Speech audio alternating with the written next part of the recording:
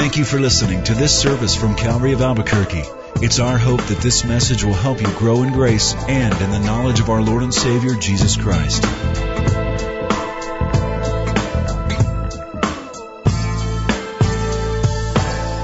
Turn in your Bibles tonight to the book of Exodus, chapter 26. As you're doing that, let me just say a couple of things. First of all, how unique you are, how unique this is. I don't know many churches that take their congregations through every verse of the Bible, or who are going and studying the tabernacle and Exodus and Leviticus and Numbers in depth as we are. And so I applaud you for that. That's a hunger and a thirst for truth that God has given you. Never take that for granted. Always thank Him for that. I know that I am very thankful to have people so ready and willing to learn and to study and to expand their knowledge of God. And I would also say that there's good chunks of the New Testament you'll never really understand unless you understand some of the chapters we're reading, because the book of Hebrews, for example, in the New Testament is largely based upon some of the truths we're covering tonight in the book of Exodus. So I say that we're unique. I applaud you. I'm glad that you're not just wanting a pep talk, or a hype-up session. I think there's a lot of people who want sermonettes, and I'm glad that you're not one of them. Sermonettes are for Christianettes. I'm glad that you're bona fide Christians. I also want to thank our team.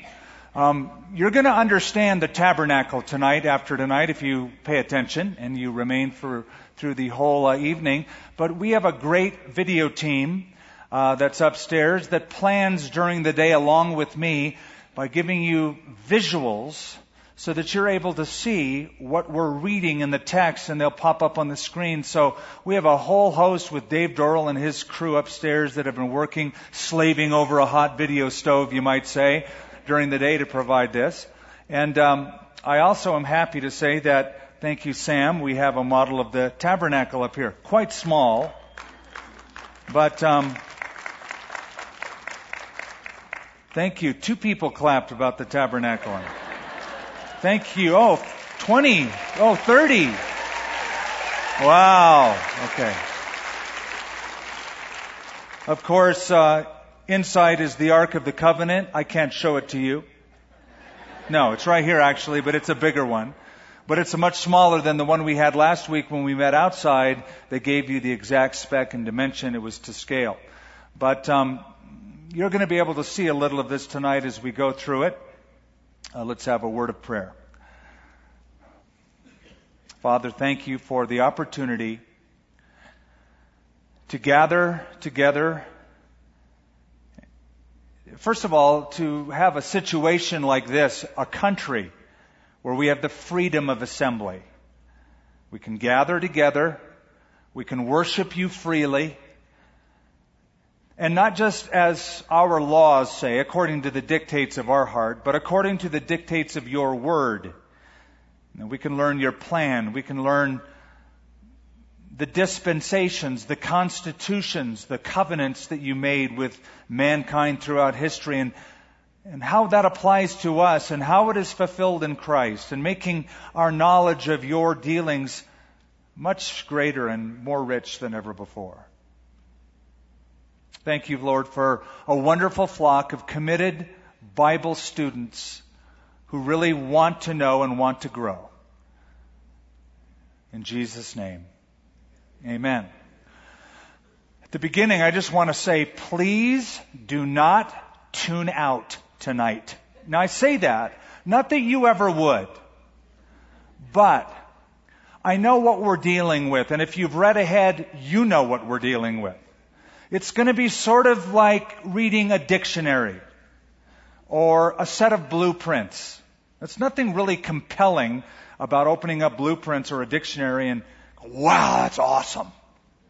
It can sort of feel that way to you and I as we go through these next few chapters, because we're going to be dealing with the details, the specs, if you will, of the tabernacle structure.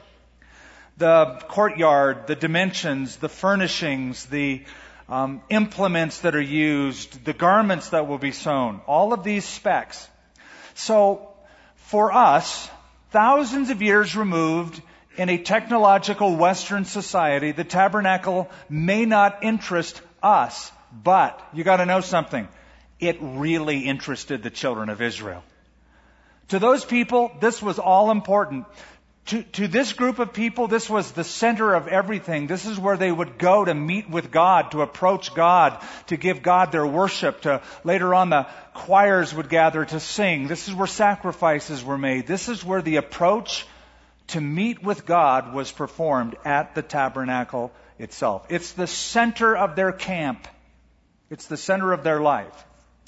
And if you do remember from last week, if you were here when we met outside, I gave you some of the dimensions of the courtyard. I'm going to reiterate a couple of them tonight. And we're going to try to tie some bows on it and tie it together. But if you were to approach the tabernacle, you'd see a big cloth linen tent that was 7.5 feet tall. The measurements of that big court that housed everything was 150 feet deep or long, 75 feet wide. Inside that courtyard were a couple of furnishings, one of which we'll look at tonight. In the center, more toward the back, toward the western end, was a tent-like structure called the tabernacle proper, as I'll explain tonight. That's where all of the interaction between God and the priests took place in that tabernacle. Look at the tabernacle structure, sort of like the structure of the covenant. God made a covenant with people. And the structure whereby all of that took place, how that covenant worked, was based upon this tabernacle. Now, around the tabernacle were people. There were the tents, the camps, the tribes, the 12 tribes of Israel, scattered in all 4 directions. 2 to 3 million of them. So this structure was the center of the camp. Look at it like a wheel, a spoke. This is the hub of the wheel, and the people are the spokes. So the picture, if you were flying overhead, is life revolves around the worship of God. It's very similar. In fact, it's based upon this, what the Europeans did in Europe when they built their hamlets and their towns. They always stuck a church in the middle of the town with a big spire or a big turret, something that would be seen for miles around. It was in the center of town. The town was built around the church. The idea is the worship of God is in the center. So I'm going to have our cameraman come back up, if you don't mind, and I'll kind of walk you around this once again, and then we'll go right into the text. So you would approach it from this side, and this is actually oriented in the proper direction, because this is the eastern side. And so you would walk in through the eastern gate. That's where you'd meet the priest. He would take the animal. The animal would be slaughtered on these little benches here. This large altar in the courtyard is one of the furnishings we want to look at tonight. It was made out of bronze. That's where the animals were killed. That's where blood was taken.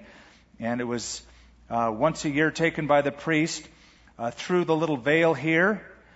And can I just pull these off? Oh, yes, I can. Watch this. Watch this. Oh, look at that. Okay, well, you can't see it. Oh, there you go. Now we're showing it. Okay, so we're looking at this structure that chapter 26 describes tonight in detail. They'll give you the specs, the blueprints. It's 15 feet across, or 15 feet wide, and it's 45 feet long. And it's divided into 2 sections. The antechamber, or the foyer, and then the Holy of Holies. In this meeting room, this 15 feet by 30 feet holy place, there's 3 things. On one side is the table of showbread. On the other side is the candelabra or the menorah. Right up toward the front, on the end, is a little golden altar of incense. Then there's a veil. Very important. The New Testament makes a big deal about the veil. And on the other side of that is the Ark of the Covenant, the cherubim, you can see the tops of them that span that. And this is where the priest would take the blood from the sacrifice here in through this first veil, in through the second veil, and would sprinkle it on the mercy seat once a year on Yom Kippur to make atonement for the people. Now, This tabernacle had 4 different coverings, and chapter 26 will go through all of them. Verses 1 through 6 will tell you about this first covering of the tabernacle, which is made out of linen. Chapter 26, verses 7 through 13 will go through the second covering, and this isn't the right color, by the way, for this one. It should be black, and then the third one should be red, and then the third one should be kind of a grayish brown. I'll explain them, and you'll read about them tonight. That's chapter 26. Thank you very much. Let's get into verse 1. It says, "Moreover, you shall make the tabernacle with 10 curtains of fine woven linen and blue, purple, and scarlet thread, with artistic designs of cherubim," that's the plural for cherubs in Hebrew, "and you shall weave them." So we're dealing with the tabernacle proper, the tent structure proper, that 15-foot by 45-foot tent building that was in the center of this courtyard toward the western end. In Hebrew, the word is mishkan, or mishkan, That's the tent dwelling proper where God hung out. There were 4 layers of cloth for the roof. The first was linen, and that's described in verse 1. Then into that linen fabric was to be cherubim, or angelic beings. They're to be woven into a few different places. Not only that linen, but the veil that separated the holy place from the Holy of Holies. Now this brings up a question. If you're a Bible student, you might say, now wait a minute. Didn't the second commandment forbid the making of any image, of any likeness, of anything that is in heaven or on earth? So why does God then say, make these cherubim? Is God contradicting the second commandment, which says don't have any images, by saying, now make an image of the cherubim? Is God allowing the art, you might say, to usurp the commandment? Or is he contradicting himself? Because, as I mentioned, the veil is going to have cherubim. The ephod of the high priest will have ornate engravings and sewing patterns of bells and pomegranates. The mercy seat has a likeness of angelic beings, carved cherubim. And also the menorah, that candelabra, will have flowers and knobs that represent images of a tree, almond knobs and flowers that are ornately carved on the side of it. So does God violate his own command by having this in the tabernacle? No, is the answer, and for 2 reasons. Number 1, none of those images are an image of God per se. And number 2, the tabernacle, according to the book of Hebrews we saw last week, is a model of the courtroom of heaven itself, where there are cherubim and angelic beings surrounding the throne of God. So, number 1, none of these represent God, and number 2, this is a model of what's going on in heaven. Jesus said that God is spirit, so that nothing on earth can represent God fully and totally. That's why God says don't make an image, because God is spirit. You'll never make anything with physicality that represents who God is in his essence and nature. So he forbids the making of images. But the idea is not art in the tabernacle. However, if the art leads to a misunderstanding of who God is, if, for example, I cast an image and say, this is what God looks like, or here's a picture, this is what God looks like. Now I'm limiting the nature of God by the image that I have made, and it can diminish the capacity or the attributes of God in my own heart. Then it can become wrong. I'll give you a slightly oblique example, but an example nonetheless. In the book of Numbers, chapter 21, when the children of Israel are dying by the numbers, by the hundreds, because they're complaining, God said, Moses, take a bronze serpent, put it on a pole, lift it up, and whoever looks at that bronze serpent will be healed and will live. So he did that. Later on, that very icon became an object of worship the children of Israel began worshiping that, and it became sinful. So King Hezekiah, the Bible said, destroyed the bronze serpent that Moses held up in the wilderness because the people were burning incense to it and calling it Nehushtan, which means literally a thing of brass. But they labeled it as if it were a god to be worshipped. So it was something that God used for good. It was an object, an implement, but it became an object of worship, and thus it became wrong. Verse 2, the length of each curtain shall be 28 cubits, the width of each curtain 4 cubits. Every one of the curtains shall have the same measurements. 5 curtains shall be coupled to one another. 5 curtains shall be coupled to one another. You shall make loops of blue yarn on the edge of the curtain, on the selvage, which is the woven edge of the cloth, of one set. And likewise you shall do on the outer edge of the other curtain of the second set. 50 loops you shall make in one curtain, and 50 loops you shall make on the edge of the curtain, that is, on the end of the second set, that the loops may be clasped to one another. And you shall make 50 clasps of gold, and couple the curtains together with the clasps, so that it may be one tabernacle. So this is the first layer. There's 4 layers. The inner layer, as you were standing in the holy place or in the Holy of Holies, and you would look up, you would see linen. That would be the white. It would be a shining, reflective surface. And according to the rabbis, the linen was made of a specialty of yarns that had 4 different threads in each main thread.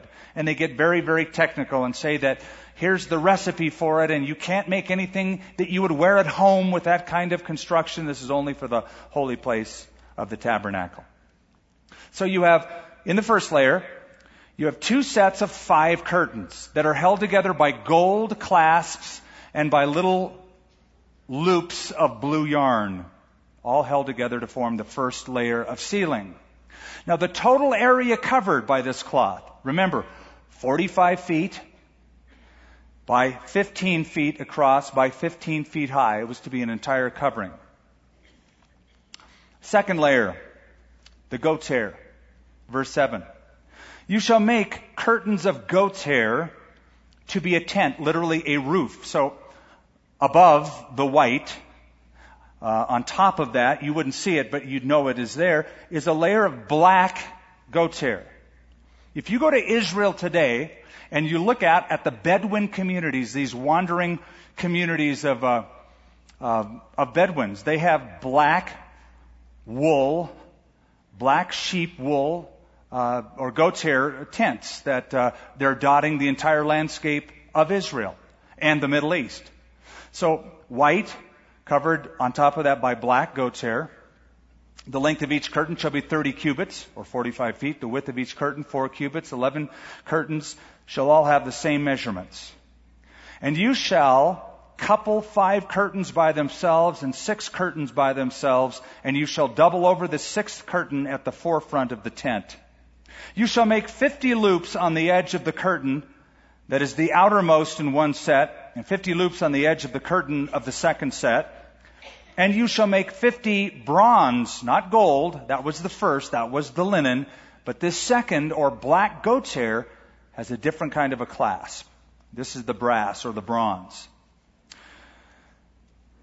50 bronze clasps, put the clasps into the loops and couple the tent together that it may be one.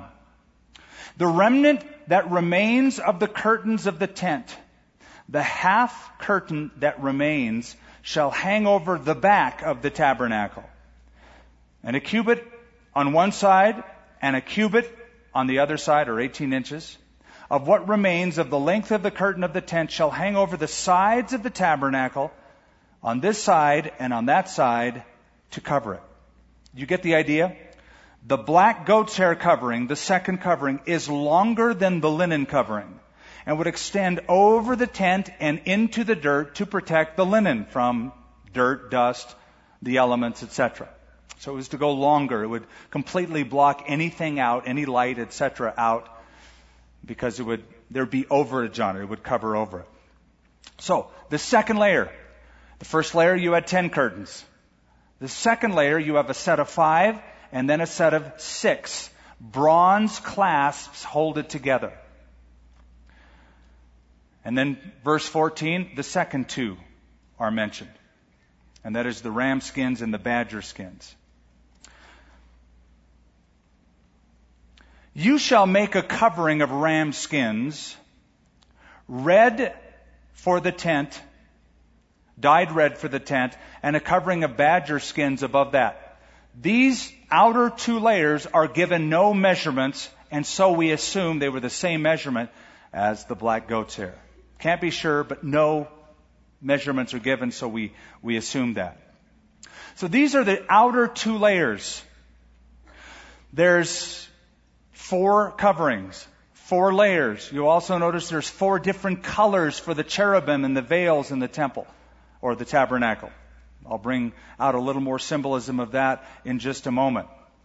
The ram skins and the badger skins. Now, some translations will say that the badger skin is actually a porpoise skin because it talks about sea creatures. And so some translations will say porpoise skins.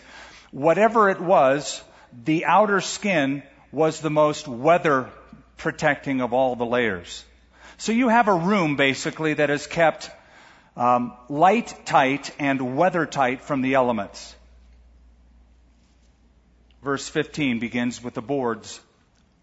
And for the tabernacle you shall make the boards of acacia wood, standing upright. 10 cubits shall be the length of a board. 1.5 cubits shall be the width of each board. Now stop right there. If you're reading a New International Version, it doesn't say board, it says frames. There's a little bit of an in-house dispute among tabernacle scholars, whoever they are. Some say that these are boards that were solid pieces of wood. Josephus tells us that they were 3 inches thick, each board. But because it can be translated frame, some assume that rather than solid pieces of wood, that they're like lattice frames, that you have cross beams that support the vertical beams so that you have a lighter weight structure than something that's solid wood. I lean to the solid wood because of the elements being out in the wilderness, because of the wind that's going to blow. I just think it would be more protective. That's how I read it. Verse 17, 2 tenons shall be in each board for binding one to another. Thus you shall make for all the boards of the tabernacle. So you have these pieces of wood that protrude out, that go into a mortise, or in this case, a socket. And you shall make the boards for the tabernacles, 20 boards for the south side. You shall make 40 sockets of silver under the 20 boards, 2 sockets under each of the boards for its 2 tenons. So these sockets are bases or pedestals to keep the boards erect and intact. For the second side of the tabernacle, the north side, there shall be 20 boards. And for the 40 sockets of silver, 2 sockets under each of the boards. For the far side of the tabernacle, westward, that is the back of the Holy of Holies, 2 sockets shall be under each of the boards. Or hope you're not getting bored yet with all this. You shall also make 2 boards for the 2 back corners of the tabernacle. They shall be coupled together at the bottom. They shall be coupled together at the top by 1 ring. And thus it shall be for both of them. They shall be for the 2 corners. So there shall be 8 boards with their sockets of silver, 16 sockets, 2 sockets under each board. So you have these pieces of wood, or frames if you prefer, that are 15 feet tall and 2 1/4 feet wide, that will be placed together and held together because each of the pieces of wood will have rings. And so that poles can be slid through the rings, holding these boards together upright. You say, well, why don't they just make one 15-foot wall instead of all these boards? Easy. You got to carry this to the desert. So you want to break it down into smaller increments and place it on wagons and take it through the Sinai desert. You want to take as many parts as you can. So they would hold it together by these poles or bars. That is in verse 26. You shall make bars of acacia wood, 5 for the boards on one side of the tabernacle, 5 bars for the boards on the other side of the tabernacle, 5 bars for the boards on the side of the tabernacle for the far side westward. The middle bar shall pass through the midst of the boards from end to end. You shall overlay the boards with gold, make their rings of gold as holders for the bars, and overlay the bars with gold. So do you get the picture? There's vertical boards held together by 5 poles that have rings on the boards. The pole is slid through the rings. The center pole is one solid piece. You have smaller poles holding the sections together, but one long pole right down the middle of the 5 to give it some stability. And God is giving the exact measurements for them. You'll also notice that the 2 back corners of the tabernacle, which is the Holy of Holies, I know you can't see it up there, but you can see it on the screen. If you're looking at this structure and you go to the very back of it, which is where the Holy of Holies was, the 2 corners where the boards were somehow specially strengthened. So it would add more stability, especially to that section. Verse 26, you shall make bars of acacia wood. 5 for the boards on one side of the tabernacle, 5 bars for the boards on the other side of the tabernacle, 5 bars for the boards on this. Did I already read that part? Okay, verse 30, you shall raise up the tabernacle according to its pattern which you were shown on the mountain. Now, do you remember what acacia wood is?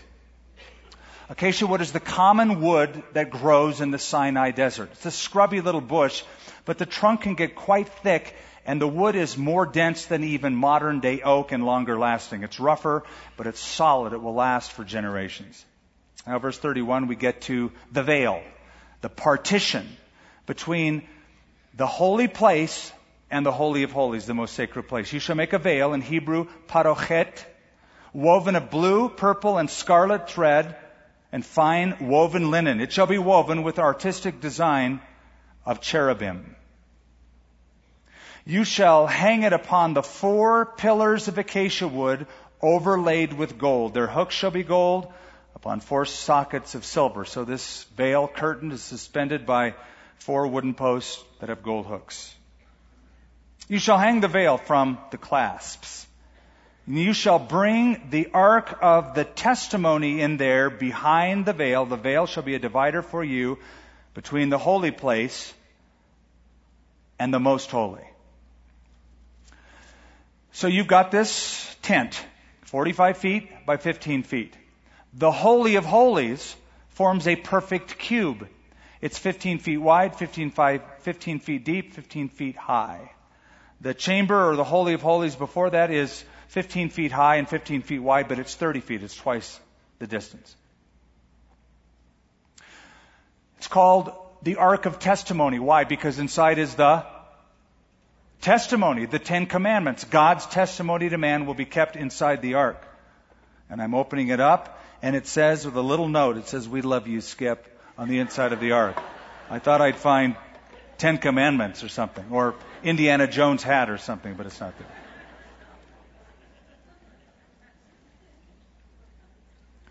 Verse 34, you shall put the mercy seat upon the ark of the testimony in the most holy. You shall set the table outside the veil, and the lampstand across from the table on the side of the tabernacle toward the south, and you shall put the table on the north side. So do you understand? This is the holy place, not the Holy of Holies. And in that first chamber, the holy place, as you would walk in the first veil, to your right would be the table of showbread, as you can see in the picture.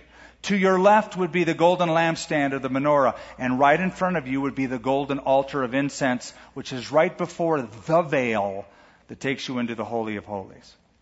Now, when you get to the New Testament, you find that the veil is a big deal. Here it's separating the holy place from the Holy of Holies. By the New Testament era, a temple has been constructed, and we are told that the veil is 60, not 15, 60 feet tall. By Hebrew writers and Alfred Edersheim, historians, 60 feet tall, 30 feet wide, and as thick as a man's palm, or 4 inches thick. It's the breadth of a hand, so 4 inches thick. Imagine cloth 4 inches thick. Historians tell us there were 72 squares of material woven and patched together. This is the New Testament temple.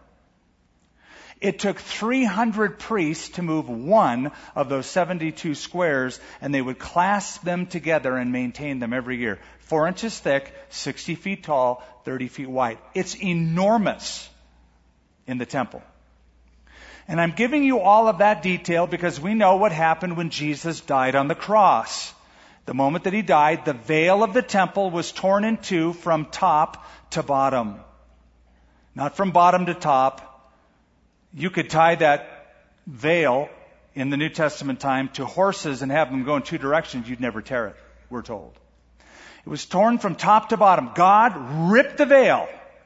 God disturbed their worship service. God was kicking the door in, so to speak, and saying, you're all welcome. There is no separation. We can hang out together. You, because of the blood of my Son, once and for all, can have fellowship with the living God. That was the message God was trying to get across. Now, unless you understand the system of the holy place and the Holy of Holies and the blood that was taken in by the priest, etc., unless you understand all that, you'll read the book of Hebrews and go, You'll be clueless. It's all based upon this. So listen as I read to you Hebrews chapter 9, a few verses. When these things were all in place, the priest went in and out of the first room regularly as they performed their religious duties. That's the holy place. But only the high priest goes into the most holy place, and only once a year, and always with blood, which he offers to God to cover his own sins and the sins of the people that they have committed in ignorance. By these regulations, the Holy Spirit revealed that the most holy place was not open to people as long as the first room and the entire system that it represented were still in use. That is Judaism. This is an illustration pointing to the present time. For the gifts and the sacrifices that the priests offer are not able to cleanse the conscience of people who bring them. For that old system deals only with food and drink and ritual washing, external regulations that are in effect only until their limitations can be corrected. And so Christ has now become the high priest over all the good things that have come. He has entered that great and perfect sanctuary in heaven, not made by human hands, and not part of this created world. Once and for all time, he took the blood into the most holy place, not the blood of goats and calves. He took in his own blood, and with it he secured our salvation forever. That's the huge salvation point that the theologians of the New Testament, the writer of Hebrews, was trying to get across, that the tabernacle and all of its furnishings spoke of something greater, something that was going to be perfected, a new covenant that would take away the old covenant. One report tells us that even though God ripped that temple veil in two from top to bottom, allowing people to come in, that they sewed it back up. They sewed it back up and continued sacrificing animals, going through the rituals, doing the religious thing until the temple was destroyed in 70 A.D. Boy, that is just like people, isn't it? God removes the barrier. Man puts the barrier back. God uncomplicates it, simplifies it. Man adds the complications back in. We love our religion. We love our works. We love to say, I made a sacrifice. I brought an animal. I've worked hard. I've prayed a lot. We like to earn something. God was saying, you don't have to earn anything. You can't earn anything. I'll give it to you. You can have fellowship. Listen, any system that complicates what God has simplified is an insult to God. Whether that's Protestant religion or a Catholic religion or a Jewish religion, whatever complicates what God simplifies insults God. If He's gone to the work, the trouble of ripping the veil and saying, come, who are we to go? I can't come. I'm not worthy. I haven't worked hard enough. I haven't been religious enough. Are you nuts? Run in there. Doesn't the book of Hebrews say, therefore let us come boldly?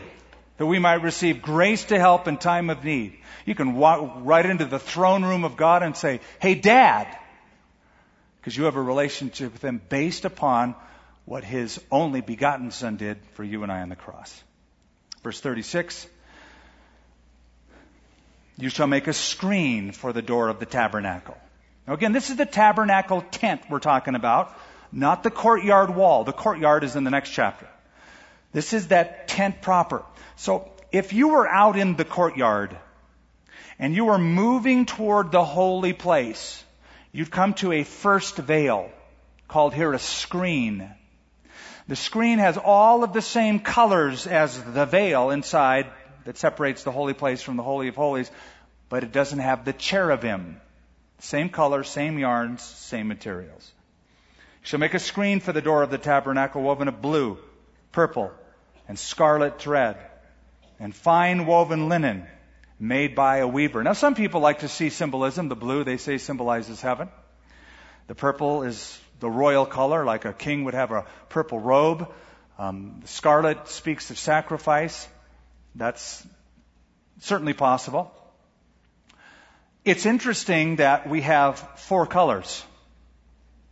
And if you're a New Testament believer, you think of, as at least I did, 4 Gospels, 4 testimonies.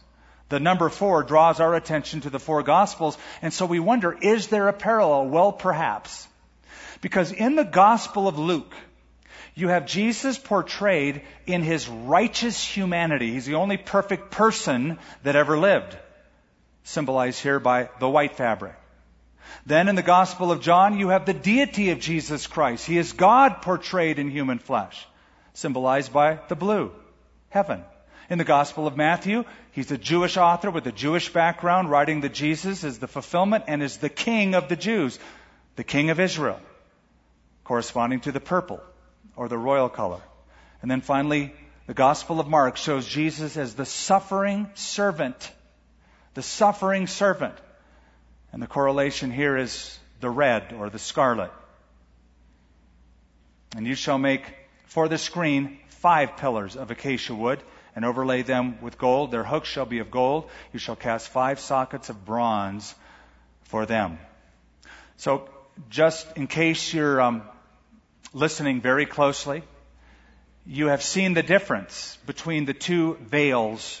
One veil, the outer veil, to get inside the holy place. The inner veil to the Holy of Holies. The inner veil has 4 pillars covered with gold. The outer one has 5 pillars covered with gold and the embroidery. The embroidery in the interior chamber has cherubim. The one on the outside does not, but it has all the same threads and all the same colors. Verse 1 of chapter 27. Look how we're moving along.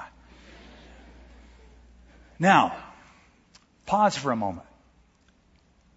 We began with the inside of the tabernacle, and we're moving now toward the outside. We probably wouldn't do that. We would begin with the outside because that's what we see as we approach it. We see the fence around it, 7.5 feet tall. We see that. And if we were to move closer, we'd see that piece of furniture and that piece of furniture, and then we'd work our way in. But because God always works from the inside out spiritually, He begins where He is, the throne room of God, between the cherubim, the Ark of the Covenant, the mercy seat, and He describes the tabernacle from the inside out. Now we're going outward into the outer courtyard.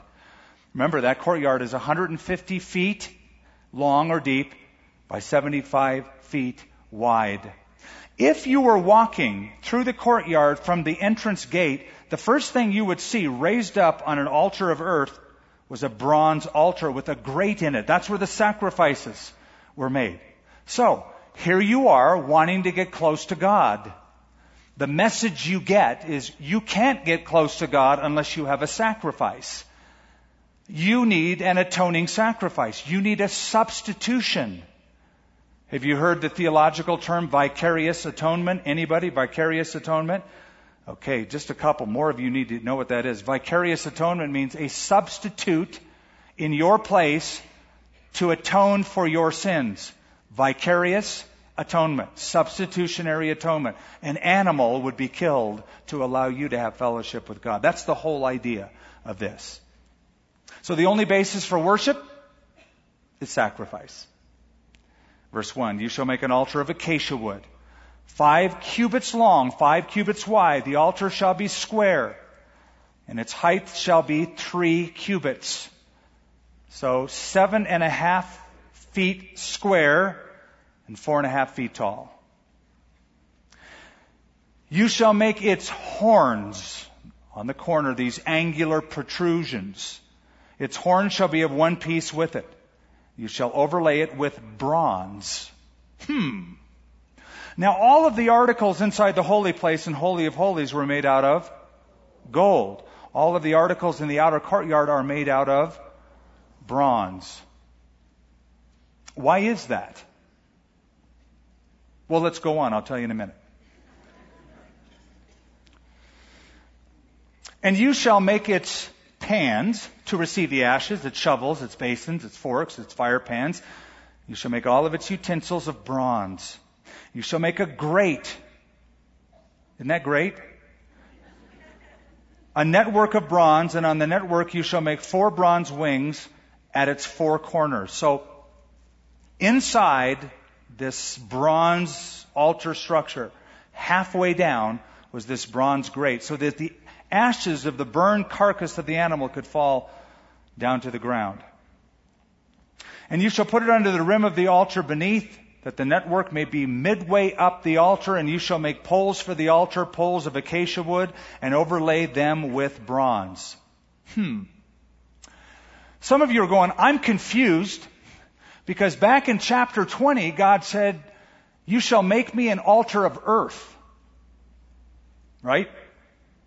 Not anything of man's hands. You make me an altar of earth. So what is this altar of sacrifice and all of the specs being given by God all about?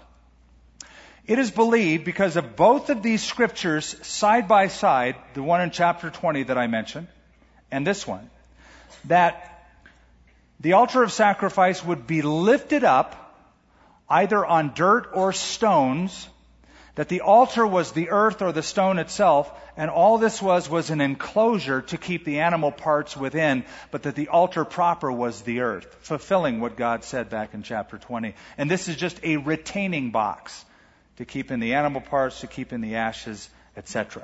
The dirt was placed under the bronze encasement. The poles shall be put in the rings. The poles shall be on the 2 sides of the altar to bear it. You shall make it hollow with boards, because you have to pick it up. As was shown you on the mountain, so they shall make it. I'm going to stop right there. Are you getting the symbolism? Children of Israel are all around the tabernacle. They're on the outside. God is on the inside. If you want to get to the inside, you have to bring a sacrifice. Someone has to die for you, or in this case, something has to die for you. An innocent little lamb has to be slaughtered. Its blood spilled, its life taken, its blood applied. Then you and God can come together. All of the articles of furniture on the inside where God hangs out are gold. Speaks of His preciousness, His singularity, His uniqueness, His deity, His holiness, His purity. All of the articles on the outside deal with humanity and the judgment on sin for humanity. That's why bronze in the Bible is seen as the metal of judgment. Because on that altar, on that bronze altar, that's where animals were sacrificed. That's where sin was dealt with. That's how you could approach God, as having your sins dealt with, judged on that altar. So it becomes the metal of judgment.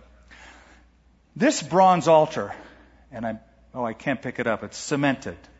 But you're seeing a picture of it, I think, on the screen. This bronze altar becomes a symbol of Jesus. Now, the New Testament authors talk about the veil and talk about the tabernacle, all symbolic of Christ. The altar of sacrifice was also a picture of Jesus. Okay, God's on the inside, man's on the outside. This is the outer court. That's where sin is dealt with. This is considered still the outside. This is considered the inside, the tabernacle proper. Listen to what the writer of Hebrews says. This is in chapter 13, I'm just reading a few verses 1 through 12, but not all of them. We have an altar from which the priests in the temple on earth have no right to eat. Under the system of Jewish laws, the high priest brought the blood of animals into the holy place as a sacrifice for sin, but the bodies of the animals were burned outside the camp. After they were sacrificed, burned outside the camp. So Jesus suffered and died outside the city gates, that's outside the city of Jerusalem, to make his people holy by shedding his own blood. Now remember what we read. This 7.5-foot square bronze altar had 4 angular protrusions called horns. Blood was smeared on the 4 horns symbolically. Later on, to grab a hold of one of the horns of that altar meant that you were safe. So when we get to 1 Kings chapter 1, David is old. He's still the king, but he's old. Solomon is next in line. But one of his kids, one of David's sons, Adonijah, thinks, I don't want Solomon to be king. I think I want to be the king. So he announced his candidacy for king. And the way he did it is he took 50 horsemen and he took a big party and started marching through the streets of Jerusalem, and they were going to announce his candidacy for king at a big party. Bathsheba, the mother of Solomon, finds out about this, tells David, who's really old and sort of absent-minded, says, David, we got to do something. And so he pronounces Solomon as the king, and they pour oil on him and anoint him as king. And when Adonijah, the usurper, finds out, he runs into the tent, it says the tabernacle, where this altar was, and grabs holds of the horns of the altar.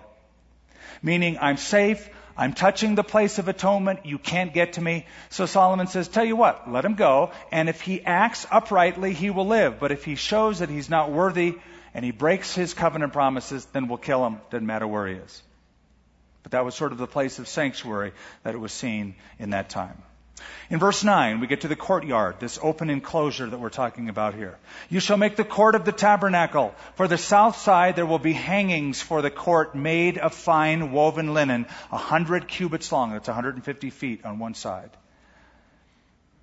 And its 20 pillars and their 20 sockets shall be bronze. The hooks of the pillars and their bands shall be silver. You get the picture?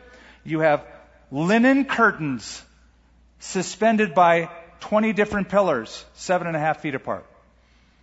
Likewise, along the length of the north side, there should be hangings 100 cubits long with its 20 pillars and their 20 sockets of bronze, and the hooks of the pillars and their bands of silver. Along the width of the court on the west side, there shall be hangings of 50 cubits, that's 75 feet, with their 10 pillars and their 10 sockets. The width of the court on the east side shall be 50 cubits.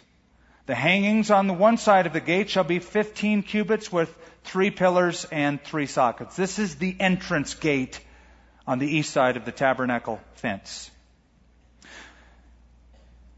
And on the other side there shall be hangings of 15 cubits with their 3 pillars and their 3 sockets. For the gate of the court there will be a screen 20 cubits long, that's 30 feet long, woven of blue, purple, scarlet thread, fine woven linen, made by a weaver.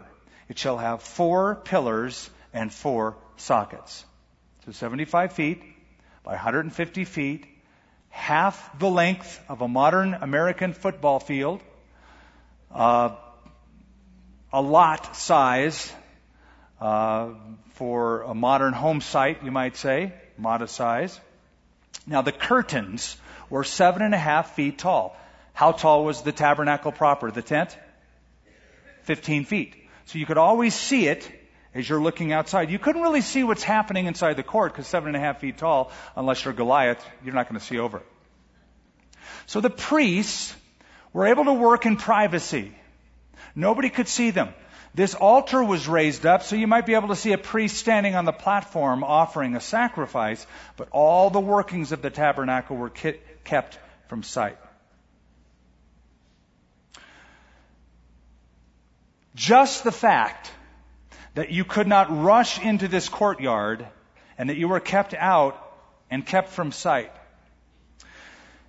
sends a message, I think. That is, before we come to God to meet with God, before we want to come and hang out with Him, there should be a pause. I know we have freedom. We can always come into His presence. That's the New Testament teaching. But I do believe our worship should be thoughtful. I think we should think it through and plan it through before we come to worship. I commend to you a text out of the book of Ecclesiastes, chapter 5, verse 2. Let me read it to you. Do not be rash with your mouth, and let not your heart utter anything hastily before God. For God is in heaven, you are on earth. Therefore let your words be few. Pause before you come into the presence of God. So it's not just routine. It's not just rote. I'm meeting with God. What will I say to God? How will I act in God's presence? It has to be very intentional, you see. Very deliberate. Verse 17, all the pillars around the court shall have bands of silver. Their hooks shall be of silver, their sockets of bronze. The length of the court shall be 100 cubits, the width 50 throughout, and the height 5 cubits, that's 7.5 feet, made of fine woven linen, and its sockets of bronze. All the utensils of the tabernacle for all its service, all its pegs, and all the pegs of the court shall be of bronze. So these were like tent pegs that kept the material taut. We know what wind is like around here, don't we? So you can imagine building something to spec that would withstand the winds of the desert like Sinai, like here, would have to be pretty substantive. And so this was accounted for. And you shall command the children of Israel that they bring you pure oil of pressed olives for the light. That is the menorah. That is the lampstand. To cause the lamps to burn continually. Regularly, every day, they said, olive oil was put into these lamps to keep them burning. You know how kids learn by pictures? You know, we've had a lot of pictures up on the screens tonight. Not just kids, we all learn by pictures. But kids in particular, when you show them a picture of something, they learn so well. And so I think what we have, like here, are pictures, not only of what heaven is like, but according to Hebrews, picture of what Jesus is like and what He did.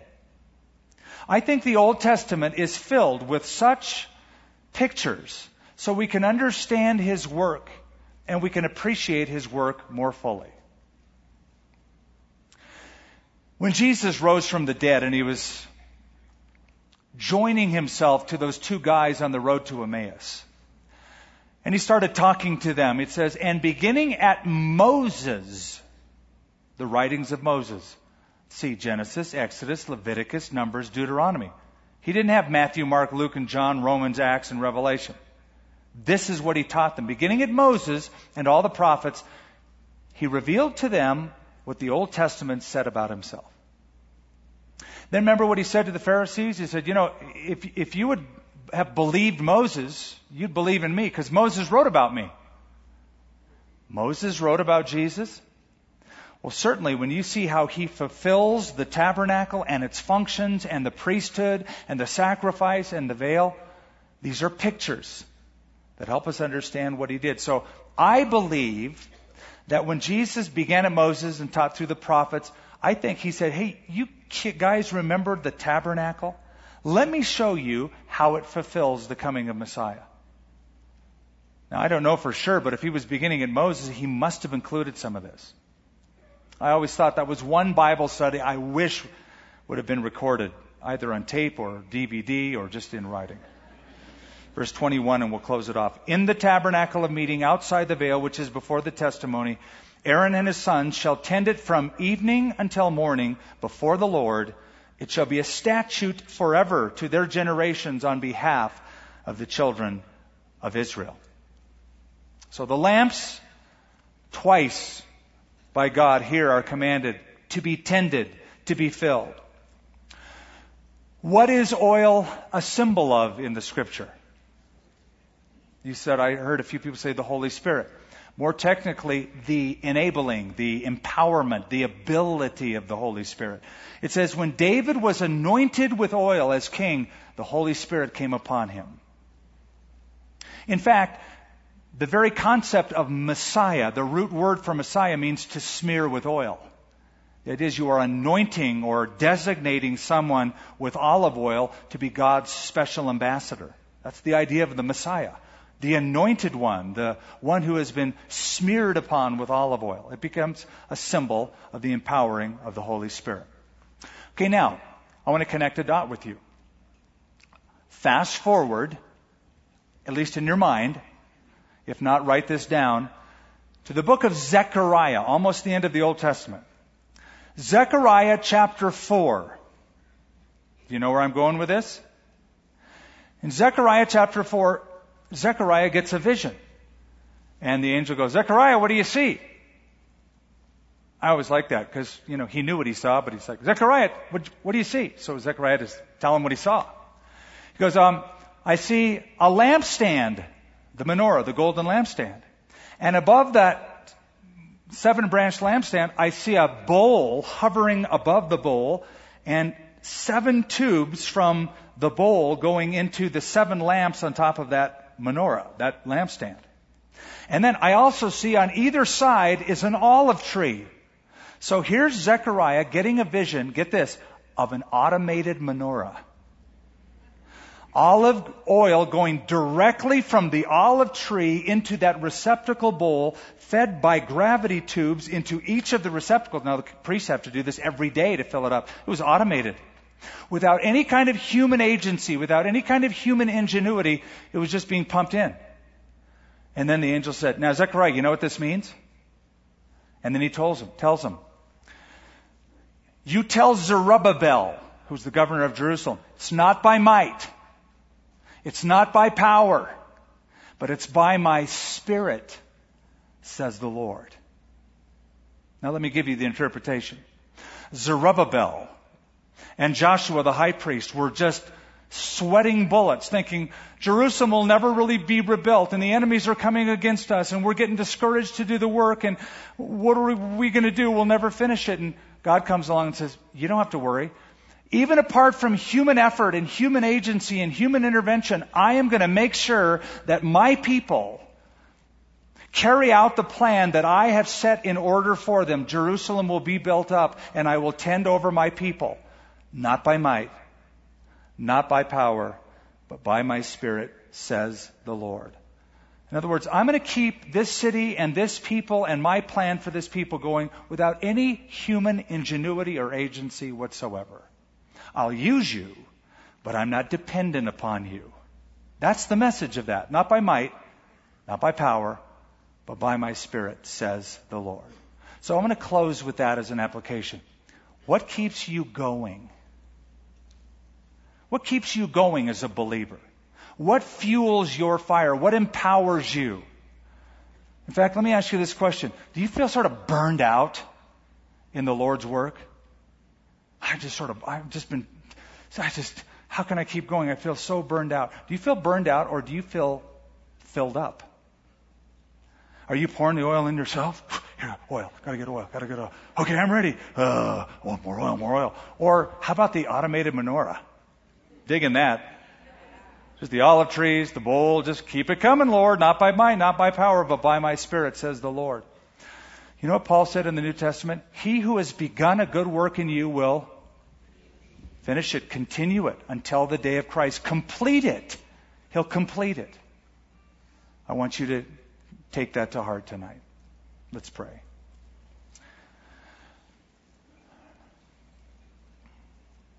Lord, a lot of material has been covered. Lots of pictures have been seen and diagrams to help us understand what you, by your Spirit, were telling your people in the Old Testament, that if they want to meet with you, that there were specifications. They were on the outside, you were on the inside. They couldn't just come, they had to come with a sacrifice. Blood had to be shed. Sacrifice had to occur in order for worship to occur.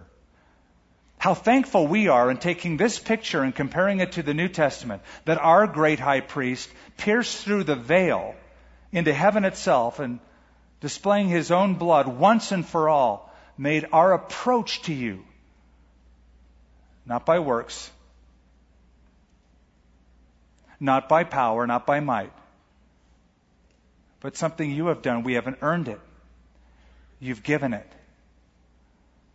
Lord, I pray that if anything, your people would simply appreciate what Jesus has done all the more in thinking what our spiritual forebears had to go through in the tabernacle.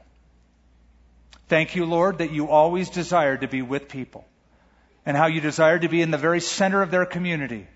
And I pray that every believer here tonight would keep Jesus in the center of their lives, in the center of their marriages, in the center of their families, in the center of their work plans and vacation plans, that Jesus would always take uppermost and front and center in our community. I pray for us as a church, Lord.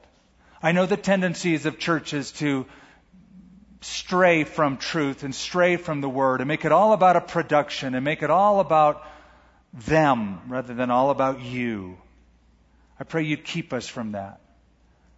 And Father, we repent if in any way we have done that. And we pray that, as the song says, we would get back to the heart of worship, because it's all about you. And the tabernacle shows us it's all about you. Thank you that we're the covenant people. It's a new and a living way made by our high priest, Jesus Christ. In his name, amen. Thank you for listening to this service from Calvary of Albuquerque. If you would like more information about what you've heard in this message or about Calvary of Albuquerque, please visit our website at www.calvaryabq.org. If you have made a decision to follow Christ or would like someone to pray for you, please leave a message with our Prayer Watch line at 505-344-3658. Thank you, and God bless.